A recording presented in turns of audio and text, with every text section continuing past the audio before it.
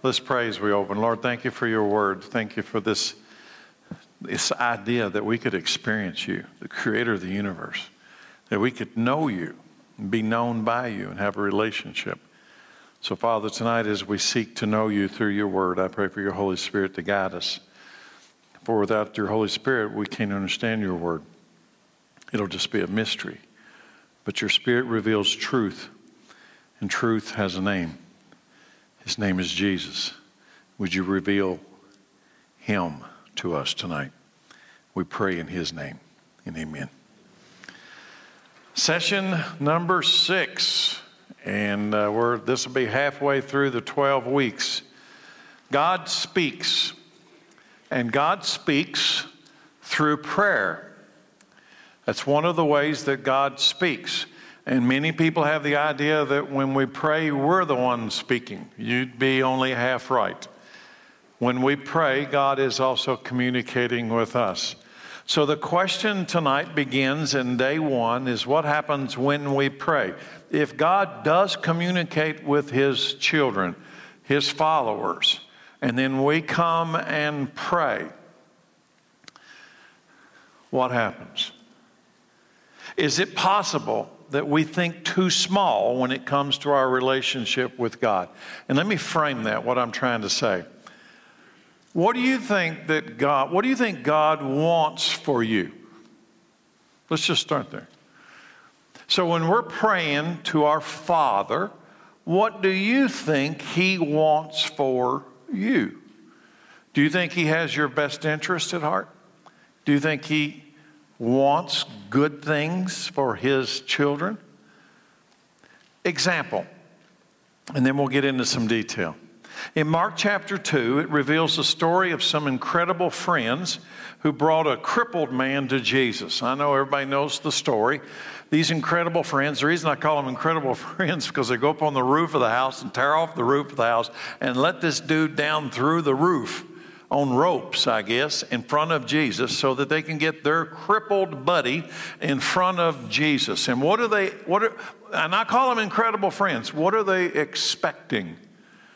Physical healing, right? Just fix his legs. Just get him where he can walk. We won't have to carry him. He'll have an abundant life, right? They came for physical healing. But when they encountered Jesus, was Jesus satisfied to give them only that small expectation?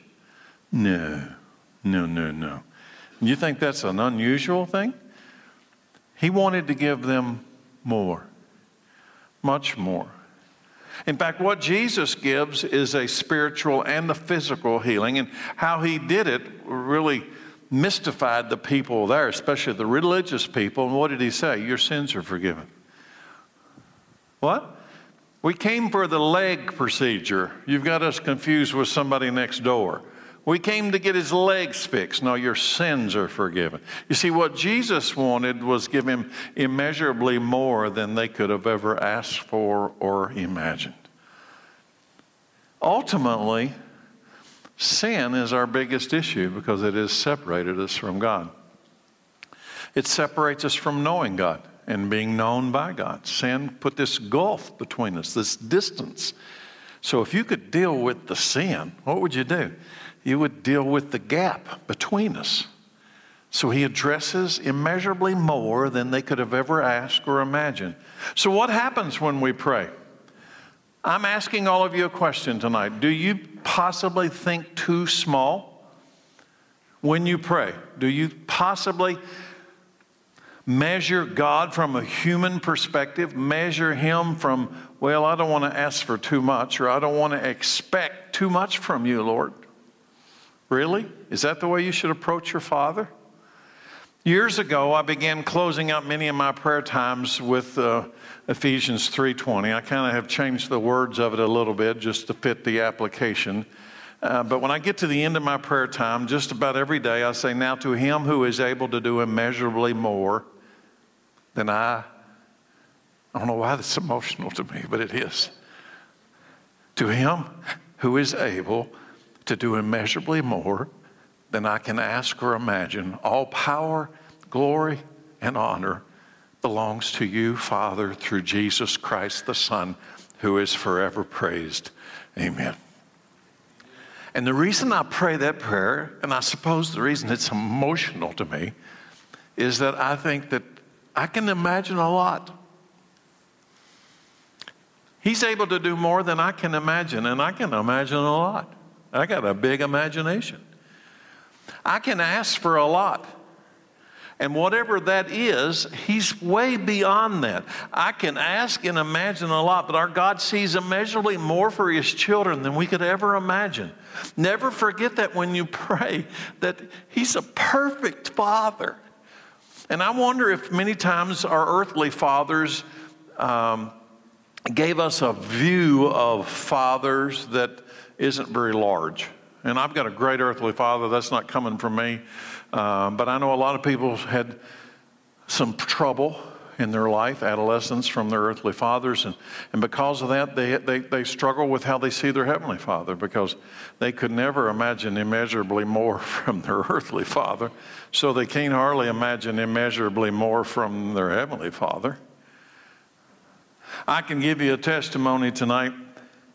When I came to Nineveh Christian Church some 20 years ago, I could never have asked or imagined for what He has done here.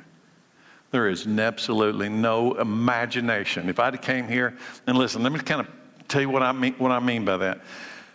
When I came here and I resigned and just went all in here, I had an expectation that if we could get up to 75, 100 people in this church, that would be, I'd fly high the rest of my life. That'd be it. I did. You know what? I didn't have any expectations. I knew my qualifications were nothing, and I thought I was just happy to be a part of what He was going to do. And He has done so much more. In fact, just the other day, we're filling out a report. There have been almost 850 people baptized here in the last 20 years. 850 people. Listen, that's Him. That's Him. And I want you to know that's why when I say that scripture, now to Him who is able to do immeasurably more than I can ask or imagine, all power, glory, and honor belongs to you, Father, through Jesus Christ, the Son, who is forever praised. Amen. Because I know where it comes from. By the way, I baptized one at 4 o'clock this afternoon. So there's one more. You and I we can't even imagine a prayer that will come close to what God has planned for His children. Let that sink in for a moment. Whatever you might dream up that you would want to put in front of your Father would say, nah, it's too small. Now I'm thinking about not just in this life, but in the life to come.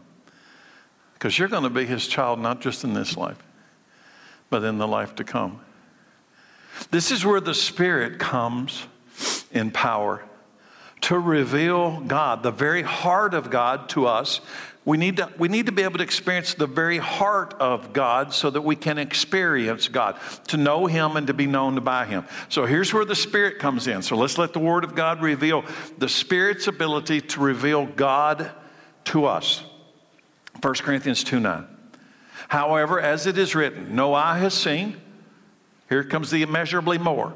No eye has seen, no ear has heard, no mind has conceived what God has prepared for those who love Him. But God has revealed it to us. You can't get it, but God has revealed it to us how? By the Spirit. The Spirit searches all things, even the deep things of God. So who could know the mind of God? The Spirit of God, right? Who could know the mind of Terry? Who could know me? The Spirit, my spirit knows me. My spirit operates inside my spirit. So even verse 11, for who among men knows the thoughts of a man except the man's spirit within him? In the same way, no one knows the thoughts of God except the Spirit of God.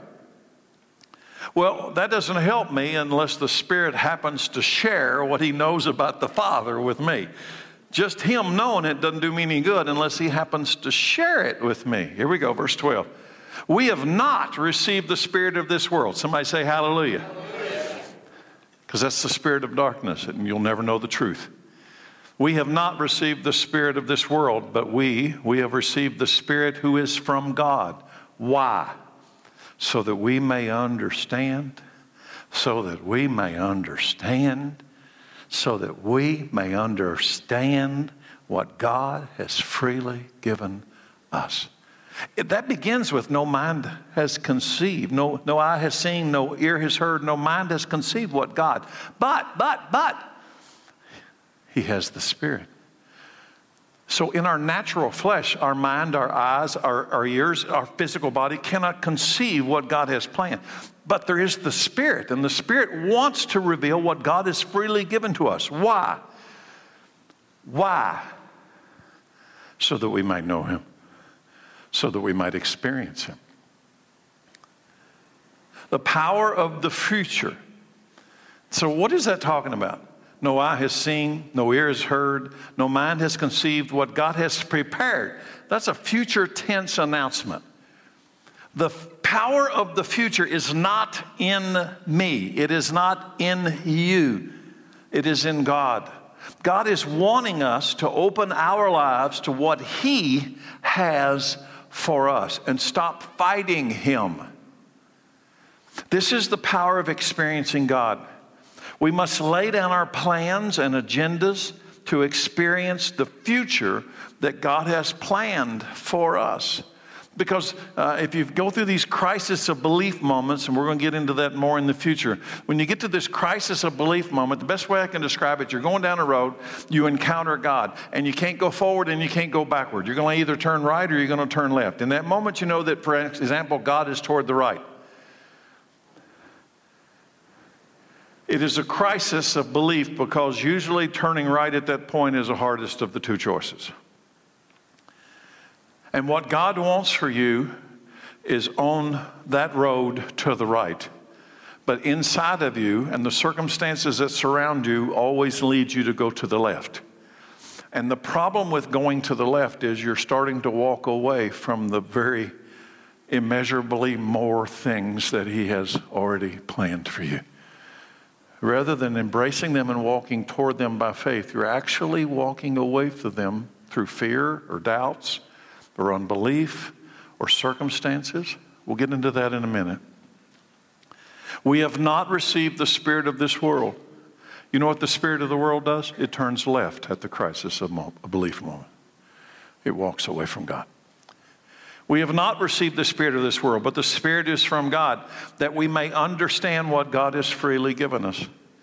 When you pray, you are listening for God's response and direction. Are you? I think I've covered this already. Let me say it again. When you pray, you've got to change this mindset that you are the only one communicating. You must go to prayer with expectancy, listening. Sometimes just be still. Sometimes just be silent. When you pray, are you listening for God's response and direction? When you read the Bible, let me ask you, when you read the Bible, are you listening for God's direction and enlightenment? Going through the motions without any expectation will never bring your heart to the place to hear from God. So if you're reading the Bible today, I'm going to read the Bible. As for you, do not pray for those people. Actually, that is what I just turned to. As for you, do not pray for... This is Jeremiah 7:16. This is kind of prophetic in itself. As for you, do not pray for these people. Do not offer a cry or prayer on their behalf. And do not beg me, for I will not listen to you, God said to Jeremiah in the last days. Ooh, I think that was a prophetic moment, just this. You know why? Because I was having a conversation with the guy in the back, and that's exactly what I just told him. And he knows who he is, that we're having a hard time praying for our nation right now. And I said that I'm having a hard time too. And there was a time when God told Jeremiah, stop praying for the nation. And then I opened that up to do a silly illustration, and that's exactly what I just read. So you figure it out. Whoa, let's go back over here and see if I can start over. Going through the motions without expectancy is to deny the reality of God. Here at the church, one of my favorite places to pray is right there. That's my spot. It's just a spot. There's nothing about that except that's my spot. And when I come to that spot, I come expecting. I'm listening. If I'm not coming to listen, what am I doing? If I don't come with expectancy, if I'm going to enter the presence of God and I have no expectations, really, what am I doing? It's like defaming Him. It's dishonoring to Him. God is giving you and I the Word. So when I get into reading this book, I need to read it with expectation. What just happened just a moment ago? You need some physical evidence.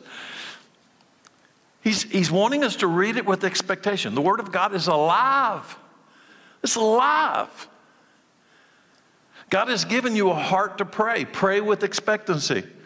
Seek, knock, and ask. This applies to the ways that God reveals Himself. In Matthew 7, verse 7, Jesus says this. And do you think it's literal? You think this is literal? Oh, it's not literal. He don't really want me to do that. Really? Ask, and it'll be given to you. Seek, and you'll find. Knock, and the door will be open. For everyone who asks receives. He who seeks finds, and to him who knocks, the door will be open. Is that coming with expectancy? So if I'm going to ask, I need to be expecting Him to answer. If I'm going to seek, I need to be expecting. And if I'm going to knock, I'm expecting Him to open the door. And to not have expectancy when I do that is to dishonor God. So how long? Okay, preacher, it's a pretty good point, but I've been doing that for a long time now. Somebody will tell me that. I know you will. How long? What if God doesn't answer my prayers? Two things. First, we should search our own lives to make sure there's no unconfessed, unrepentant sin in our lives. So if you're in the time of prayer and you're in a time in which there's a lot amount of waiting and you're praying fervently and you're expecting, and as far as you know, you have no idea why, you need to go inside.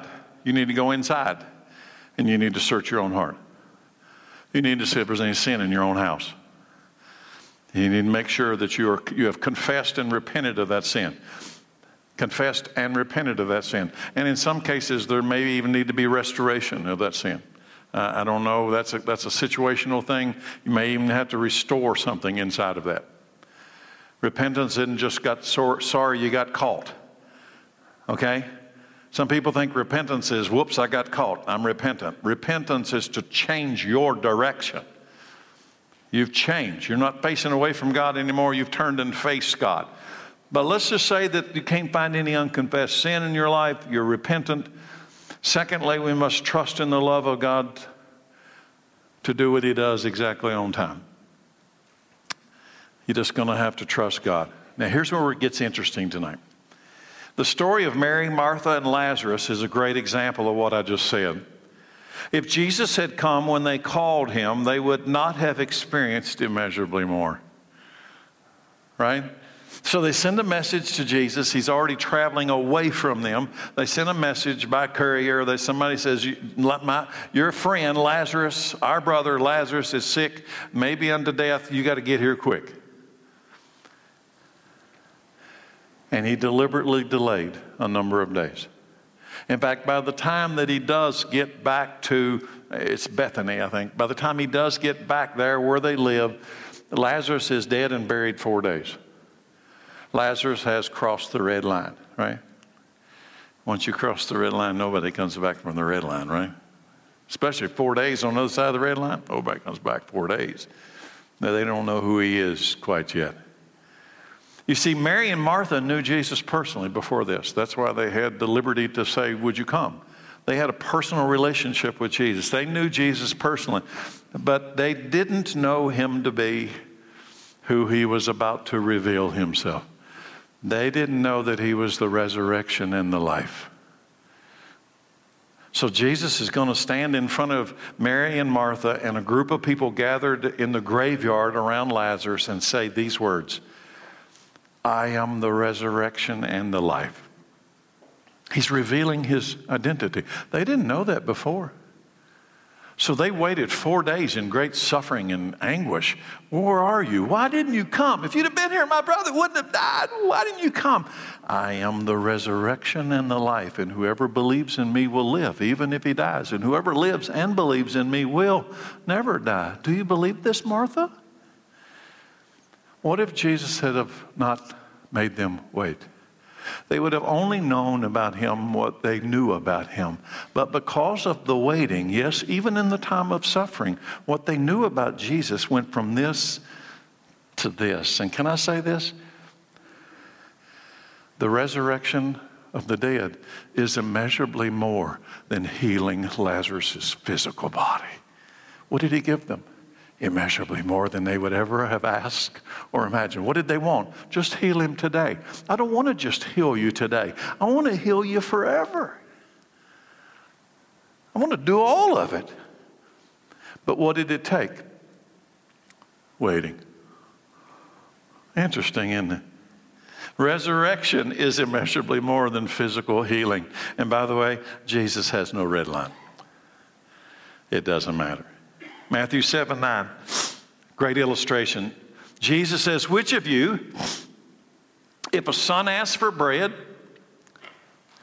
will give him a stone? I thought about having a show of hands, but I don't think it would end good. Which of you, if your son asks for bread, would you give him a stone? Or if he asks for a fish, will you give him a snake?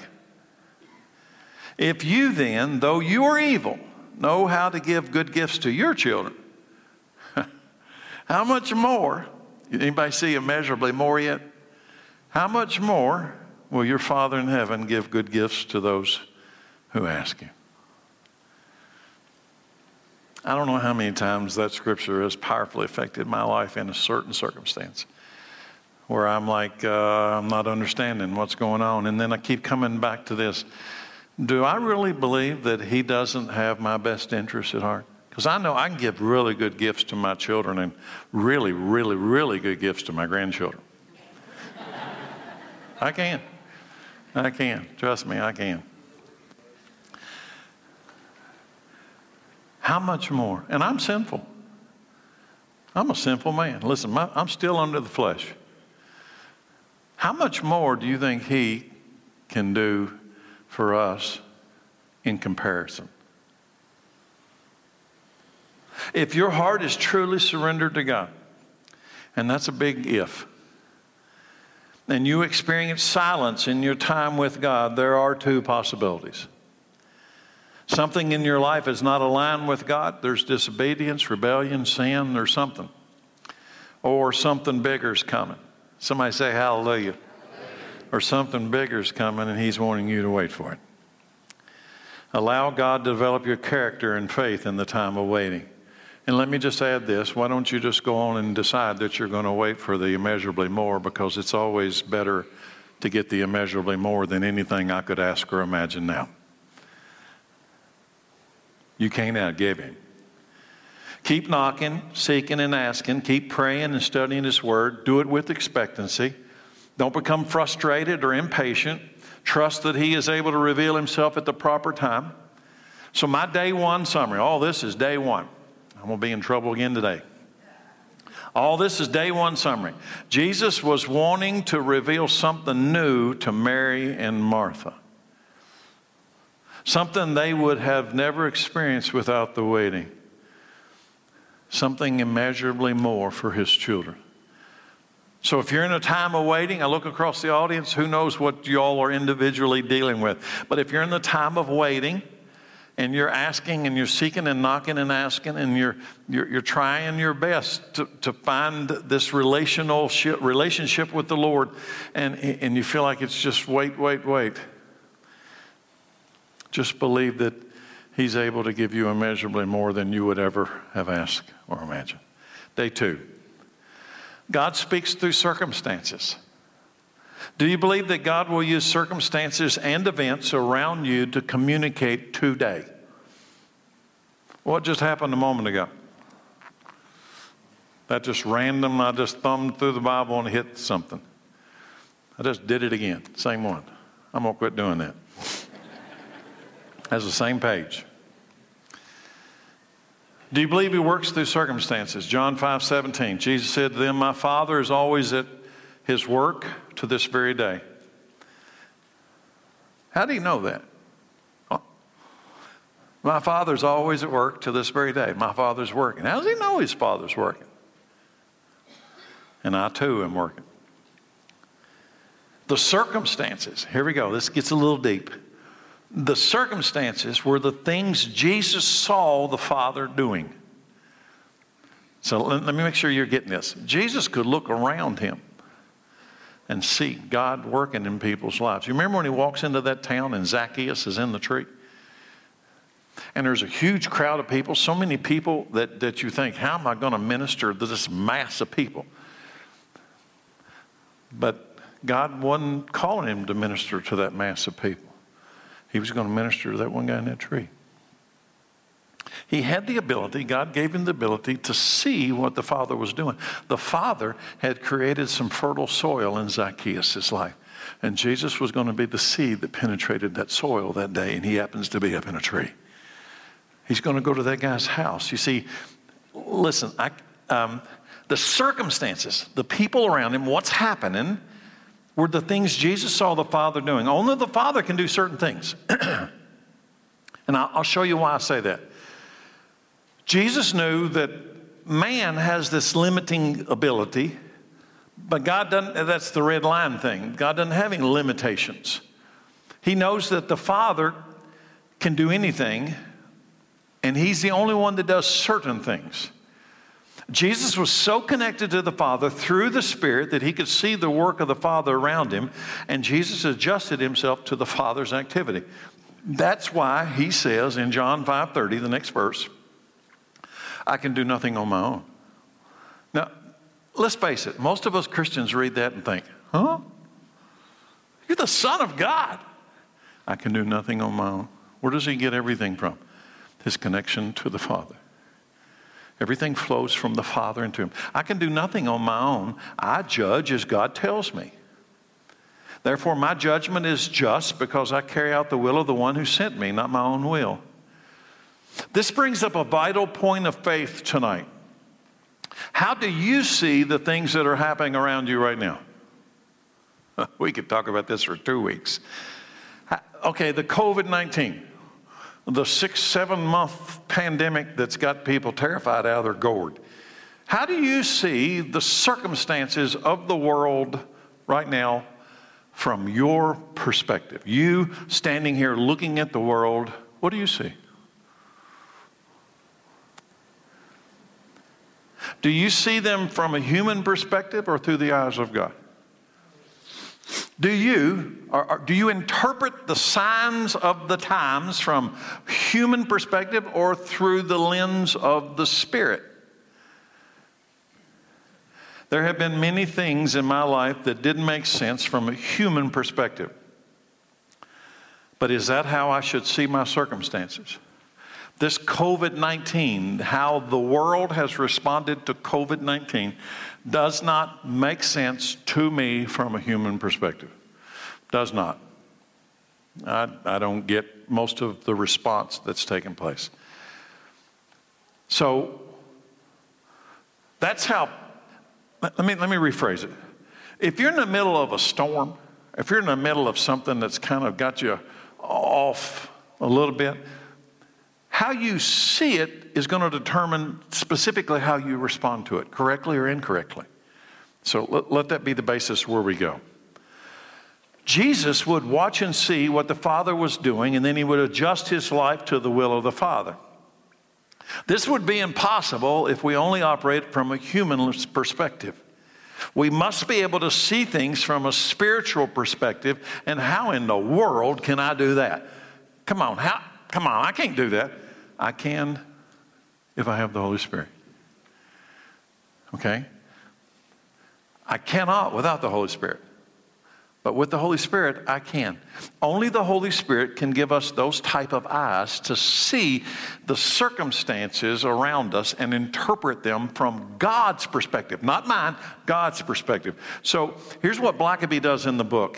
When our current circumstances are confusing or simply don't make any sense, he lists 7 things And let's just go through them briefly. 7 things to try to get a grip on reality. To stop seeing everything from a human point of view and put on the spiritual lens that God offers and look at it from His perspective. Number 1, settle in your mind that God has forever demonstrated His unfailing to you through the cross, and that love will never change. So if you're in rotten circumstances, you know what the first thing most people think? God's mad at me. He doesn't love me anymore. He's left me. I'm all alone. I'm in a mess now. Even God doesn't like me. You've got to, number 1, you got to say, that's against His nature. God is love. And when your kids messed up, did you stop loving them?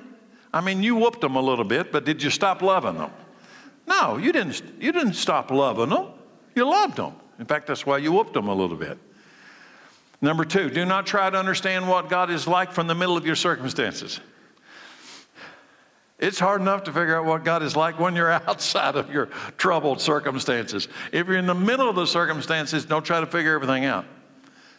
Number 3, go to God and ask Him to help you see His perspective. In fact, this will be one of the biggest points tonight, and I'll get into it deeper toward the end.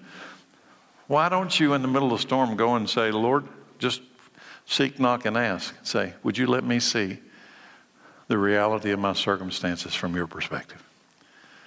I'm asking you. Because right now I can only see them from mine. I'd like for you to give me eyes to see what you see. Why don't you try that? By the way, I've been doing that every day for quite a while now. Number 4, wait on the Holy Spirit. He may take God's word and help you understand your circumstances. Maybe you'll open the Bible. I did it again. Maybe you'll open the Bible and you'll read the answer to the exact same thing that you're looking for.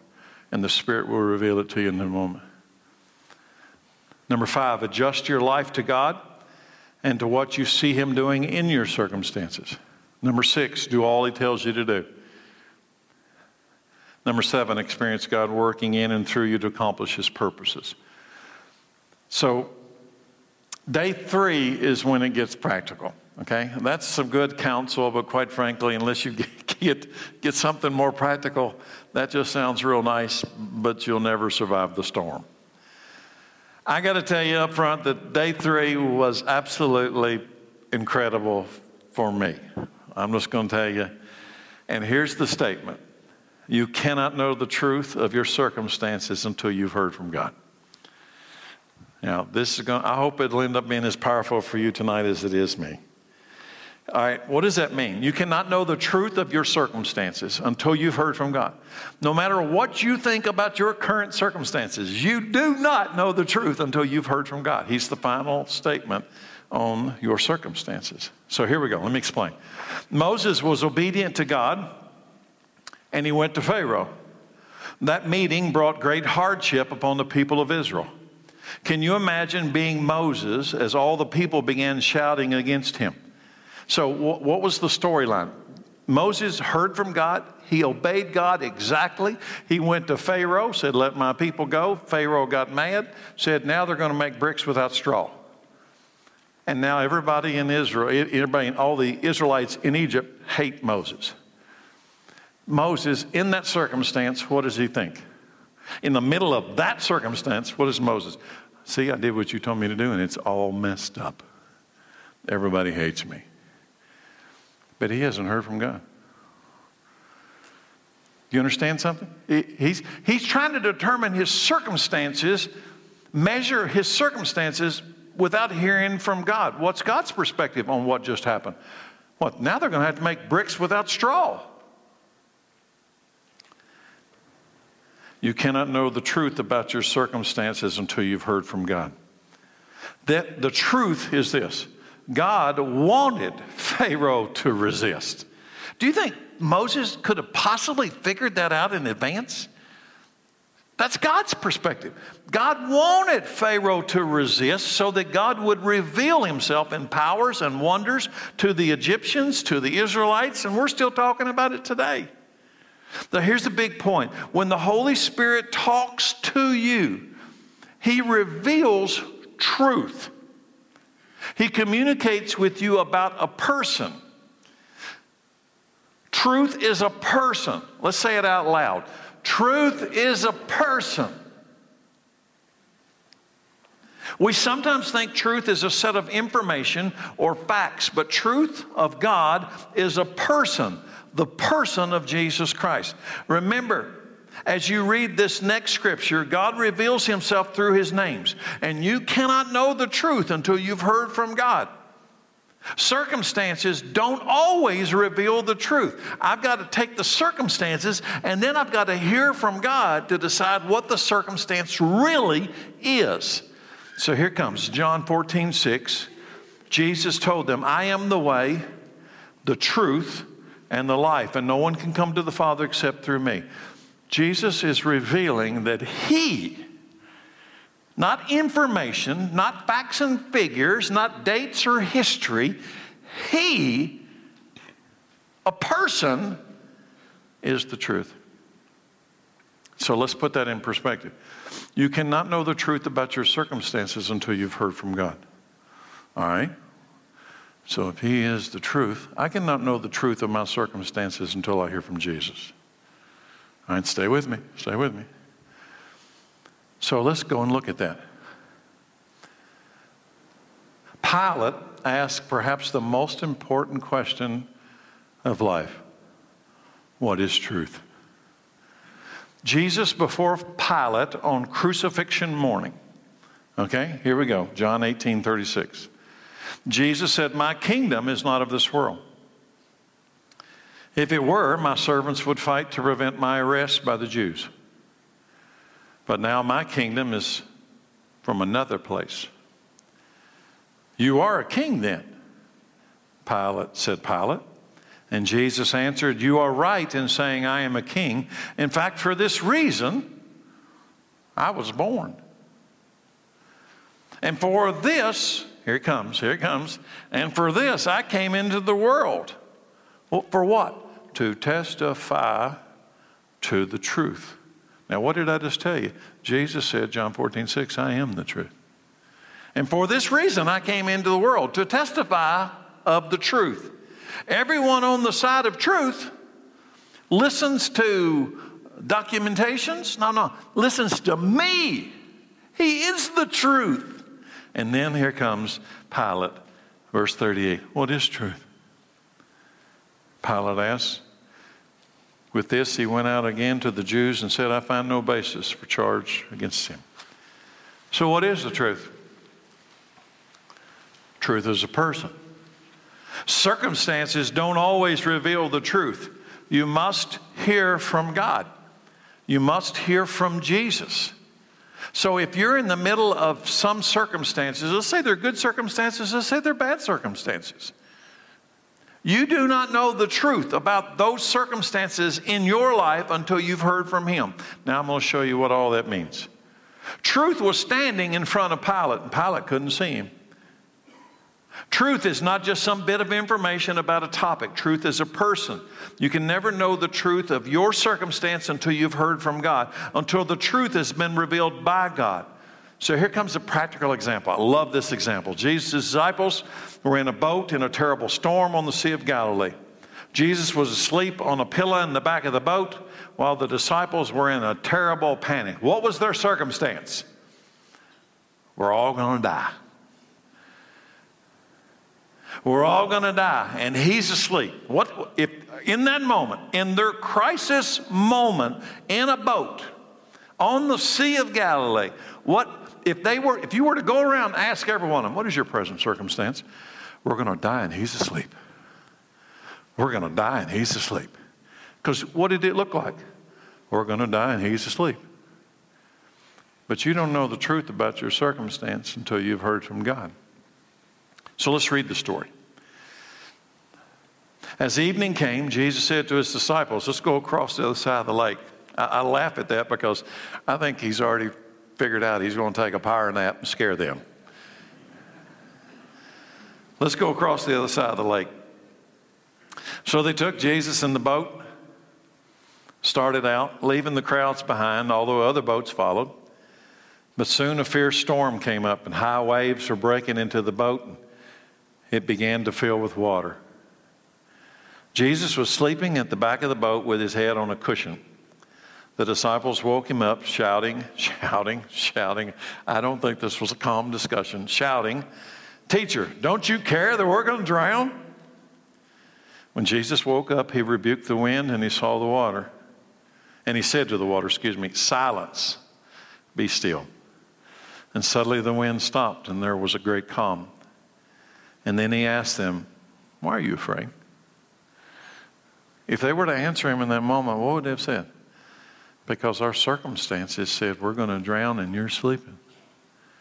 But they hadn't heard from him yet, had they? Why are you afraid? Do you still have no faith? The disciples were absolutely terrified. Who is this man? They ask each other. Even the wind and the waves obey him. You know what I do when I take these stories? This was their Mary, Martha, and Lazarus moment. You know, I got goosebumps because I think what a powerful revelation.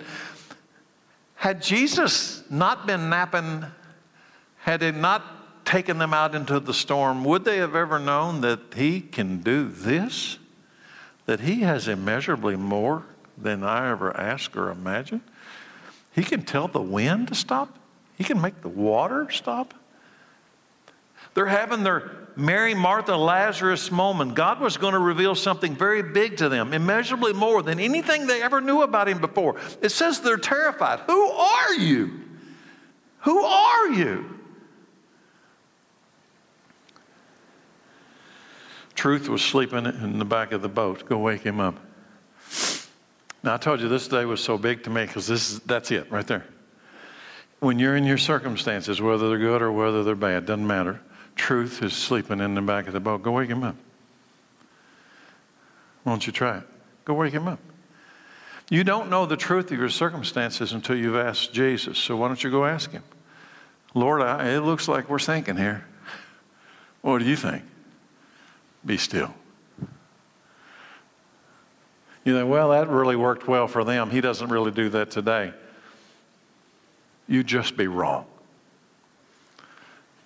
You just be wrong. If that's your attitude tonight, then you're missing it. Because that is the whole concept of experiencing God. Do you think the Holy Spirit's not doing work right now? You think you're in this class by accident?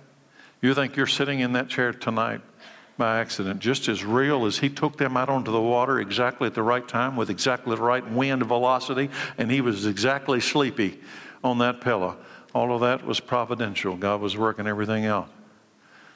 God works everything out for the good of those who love the Lord and are called according to his purpose. He's still doing it.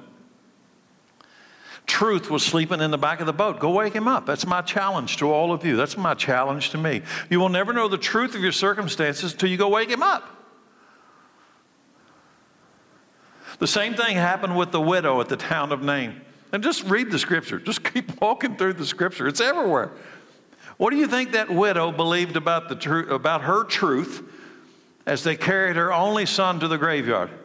She couldn't possibly know the truth about her circumstances until she heard from Jesus, right? She's a widow. She only has one son.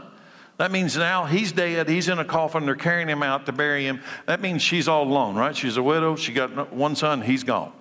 And here comes Jesus. What's her circumstance? You asked this widow that day, tell me your circumstances. Tell me the status of your life. What would she say? My life's over.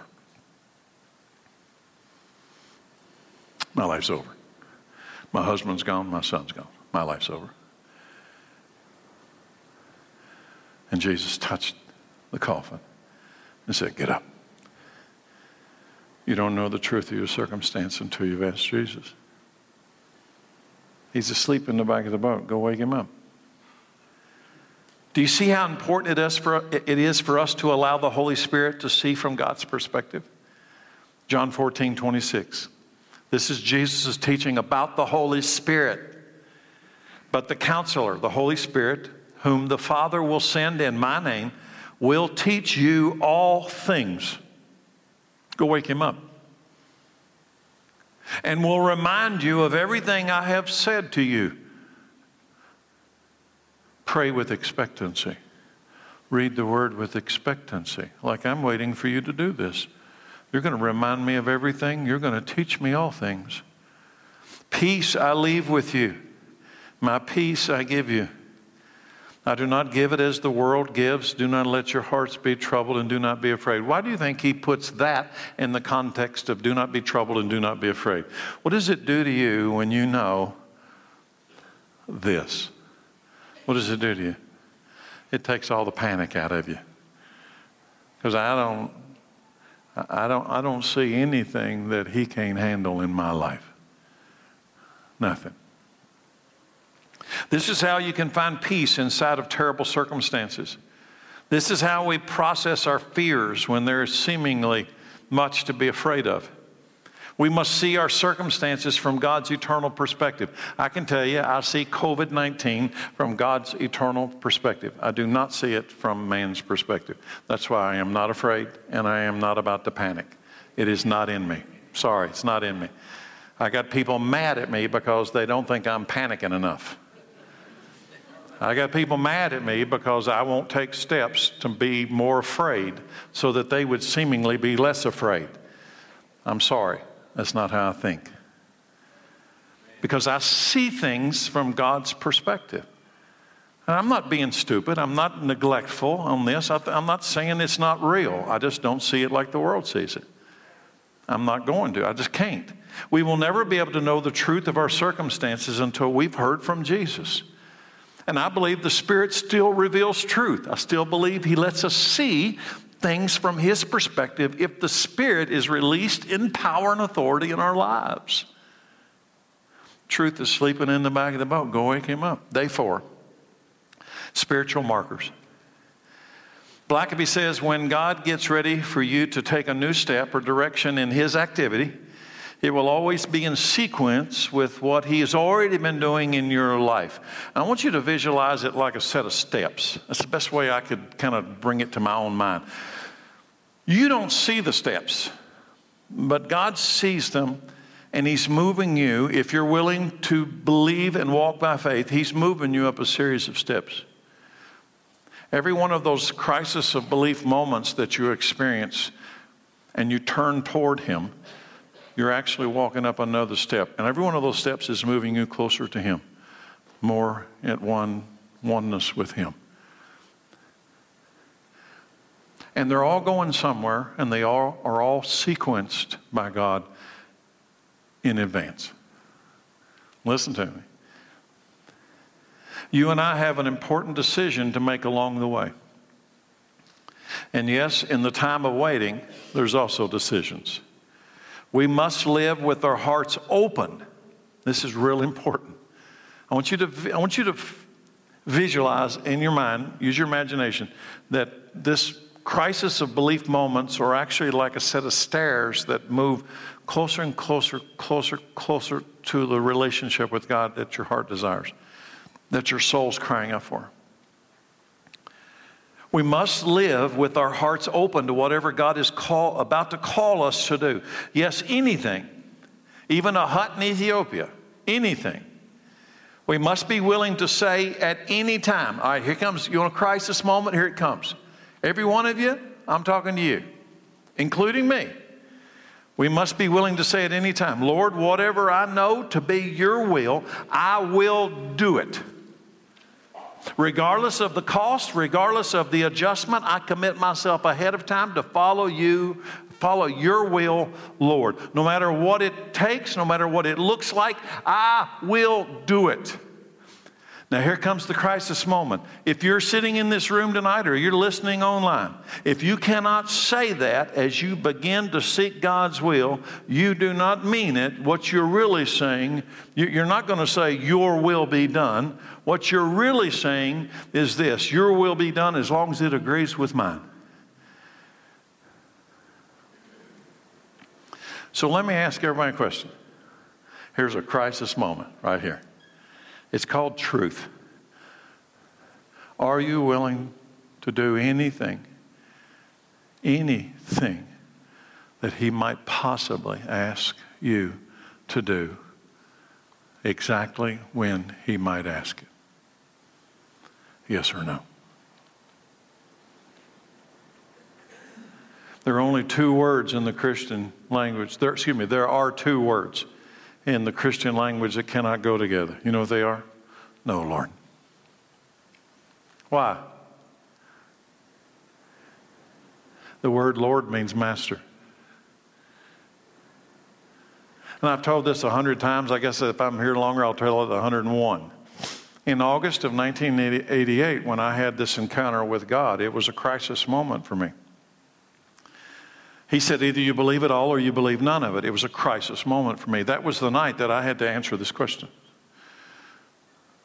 See, up to that point, the best way I could describe my life, and I think the Spirit gave me eyes to see it, because I couldn't see it before August of 1988. I couldn't see it. You'd asked me, I'd have denied it. Up till that point, Jesus was my Savior. I had him in my hip pocket, get out of jail free, get out of hell free. I got him, but he's right here. Jesus is my Savior. He's going to save me. But you know what he wasn't? He was not my master. And in August of 88, I had an encounter. I heard the Spirit say clearly, either you believe it all or you believe none of it. That night, I said, I will follow you no matter what you ask me to do. That became a marker for me. That became an important marker for me. Why? You cannot remain neutral. Do you understand? If you're in the room tonight, and if you just be honest with you, maybe you don't have to tell anybody else, but if you be honest with you, how many people in the church would never ever say, not really, no. I'm not going to do anything. I might do some things. Regardless of the cost, regardless of the adjustment, I commit myself ahead of time to follow your will, Lord. No matter what it costs, no matter what it takes, I'll do it. If you cannot say that, as you begin to seek God's will, you do not mean your will be done. What you're saying is your will can be done as long as it aligns with my life. So who's God? In that situation, in that equation, who's God? You are. You are. The defining moment when God finally broke through and revealed truth to me is when I came to the realization I couldn't answer that question correctly. I couldn't answer it. And that night, he forced me into a crisis moment. And by the grace of God, I said, yes, Lord. And for the first time maybe in my life, I became usable in kingdom work. After you've dealt with this surrender issue fully, and I'm talking to everybody, yes, you must deal with this issue fully, all or none. You're in or you're out. You cannot remain neutral. You cannot be undecided. We got an election coming up in a few weeks, right? How much is your vote going to count if you cast it undecided? Kind of stupid, isn't it? You cannot be undecided. You cannot be undecided in this either. In 1 Kings 18:20, King Ahab summoned all the people of Israel to and the prophets to Mount Carmel. Elijah, the great man of God, stood in front of them and said what needs to be said today. Actually, in the church, needs to be said today. How much longer will you waver, hobbling between two opinions? If the Lord is God, follow him. But if Baal is God, follow him. And the people were completely silent. What do you think that last sentence means? They couldn't answer the question. Spiritual markers in your life will help you see God sequencing. And when I say spiritual markers, I can look back to August of 1988 and I see a set of stairs that I was finally able to go to the next step. But only after I was willing to answer that question that was revealed to me by the Holy Spirit. Either I am who I say I am, Terry, or I'm not. And either you believe me or you don't. And you cannot be in the middle. You cannot stay in the middle. Spiritual markers in your life will help you see God sequencing. Why did God tell Joshua to pull 12 stones from the dry riverbed of the Jordan River? So they would never forget what God had done for them in the past. This is where spiritual markers help us remember God's faithfulness during our time of waiting. I don't know how many times since 1988 that I have looked back at that moment and reset my compass. I look back at that moment, I recalibrate my measuring. All or none. No one's in the middle. From start to finish, yes, even before you were born, God is working out a divine plan for your life. Do you believe that? You know why abortion is such an issue? Because even in your mother's womb, God was crafting a plan for your life. Jeremiah 1:4. The Lord gave me this message. I knew you before I formed you in your mother's womb. Before you were born, I set you apart and appointed you to be my prophet to the nations. Oh, sovereign Lord, I said, I can't speak for you. I'm too young. I remember when I first got the call to go into preaching, I said, Lord, I have no idea how to preach. I can't speak for you. I wasn't too young, I was too stupid. The Lord replied, don't say I'm too young, for you must go wherever I send you and say whatever I tell you. And don't be afraid of the people, for I will be with you and I will protect you. I, the Lord, have spoken. In other words, you know what that means? This conversation's over. And then the Lord reached out and he touched my mouth. And he said, look, I have put my words in your mouth. Today I appoint you to stand up against nations and kingdoms. Some you must uproot and tear down, destroy and overthrow. Others you must build up and plant. Every event in your life up to this point has been seen and planned by God. He is calling us to himself and working out the good, the bad, and the ugly for his glory. And it's all based on love. Nobody's ever loved me like that. Even my grandma didn't love me like that. And my grandma loved me more than anybody I know. The next thing that God has for you is and has been directly connected to everything that you have experienced in him up to this point. You are not an accident of circumstances. God is sequencing the events of your life into his divine plan. Romans 8:28. Everyone quotes it. Very few people understand it. And we know that in all things, God works for the good of those who love him, who have been called according to his purpose. Day 5, last one. God speaks through his church. I'm finding this next issue more and more and more and more and more. Let me explain what I say by that. Sometimes Christians think their walk with the Lord is independent of anyone else. I'm finding this more and more and more and more.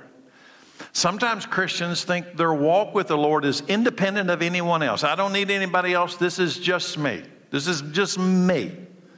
I'm hearing that all the time now. And they are not accountable to the church, to the body. It is true that every believer has direct access to God through Christ. That is true. No one's going to debate that. You don't need me to go to Jesus. You don't need the elders to go to Jesus. Every one of you has an individual path direct to God through Jesus Christ. However, God created the church as his redemptive agent in the world. He has a purpose for the church. God places every member in a church to accomplish his redemptive purposes through the congregation. In 1 Corinthians 12:18, the Apostle Paul writes, but in fact, God has arranged the parts of the body. Who did it? The preacher? The elders? No. God has arranged the parts of the body, every one of them, just as he wanted them to be. Who's put you here? God did. If they were all one part, where would the body be? As it is, there are many parts, but one body. I look around this room tonight, and we are all so different. We're all so different. We're not a bunch of clones. We're not the same. We're all very different. You bring gifts, spiritual gifts that I have no idea about. People, all of us have got this unique gift, and God has put them all in a place because what He wants us to do is all come into submission to the authority of Christ under the head of the church. It's not me. It's not the elders. It's Jesus. And that we all come together. He wants to do this marvelous redemptive work in mankind. In the body. And that's us, all of us. Matthew 25:14. This is Jesus saying, the kingdom of heaven can be illustrated. So what are we talking about? Heaven. By the story of a man going on a long trip. I'll give you a hint. Jesus is the one leaving on the long trip. Jesus, called together his servants and entrusted his money to them while he was gone. He gave 5 bags of silver to one, 2 bags of silver to another, 1 bag of silver to the last one. And what does he do? Why is he not giving the same amount of silver to every one of these cats? Because they can't handle it. Dividing it in proportion to their abilities, and he left on the trip. And everybody look at me. He has given you something. And he's going to come and settle accounts. And he has put in your hands something and placed you inside the body. And he's going to one day come and settle accounts. Everybody didn't get the same. And don't look at me funny because I didn't decide who gets what. I got what I got. You got what you got. Be glad you got something. Nobody got 0. Amen? Who got 0? Nobody got 0. Each according to their abilities. Acts 2:46. The first century church, the early church, they worship together. You think it's important for us to meet? Yes, it is. How many people still right now today in the middle of this COVID-19, they don't think it's important to meet? They worship together at the temple each day. They met in their homes. Why? They understood this primary principle that we need each other. For us to carry out the mission of the body of Christ, I need you. You need me. We need each other. They met in the homes for the Lord's Supper. They shared their meals together with great joy and generosity, all while praising God and enjoying the goodwill of all the people. And each day, who's adding to the church? Who's putting the pieces in the puzzle? The Lord added to their fellowship, those who were being saved. God made us, the church, mutually interdependent. We need each other to reach our full potential in Christ. God communicates, speaks through the church in these last days. The local church is the body of Christ. The believers around the world are united under the kingdom of God. So I want you to look at it from 2 perspectives. Take the church worldwide. It is the kingdom of God scattered all over the world, under the authority of King Jesus. But the local church, and let's just use Nineveh, is to function like a body. It is not part of a body. It is the body of Christ. You and I are the body of Christ. Do you think he's wanting to do anything during the COVID? You think he's quarantined? You think he's shut down? Or is this perhaps the greatest time the church will ever experience? What do you think? Does the Holy Spirit reveal it? Every member of the body needs to listen. I don't know why I put list. Listen to what other members say. Apart from the body, you cannot fully know God's plan for relating to God's people. I want everybody to listen carefully what I say. Apart from the body. So if these people have this idea that I really love Jesus, but I don't like the organized church, Lord, give me patience. Because the one who organized the church is Jesus. You've got a fundamental theological problem. I have a bunch of people say, I really like the church. I just don't like, I like Jesus. I like the idea of the church. I don't like the organized church. I like to just do church by myself. It'd be like me saying, you know, this is a great, great thing, the church, if it just weren't for all these people. It'd be a lot easier. Apart from the body, the local church, you cannot know God's plan for relating to God's people. And by the way, do you think you're going to be all by yourself in heaven? Without the eye, I just think this is so powerful. Without the eye, the hand doesn't know what to touch. And one of you is an eye, and another one of you is a hand. And without the eye, the hand wouldn't know what to touch. So he put you together. And without the ear, the rest of the body may not know when or how to respond.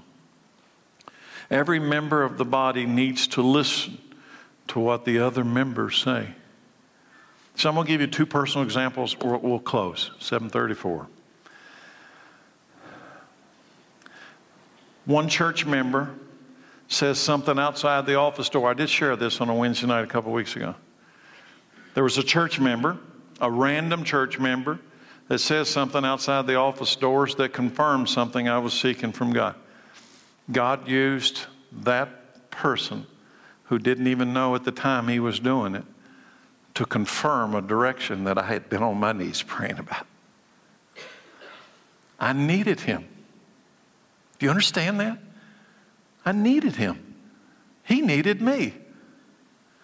Here comes the second one. Another church member sends me a message that also confirms something I had been asking God about.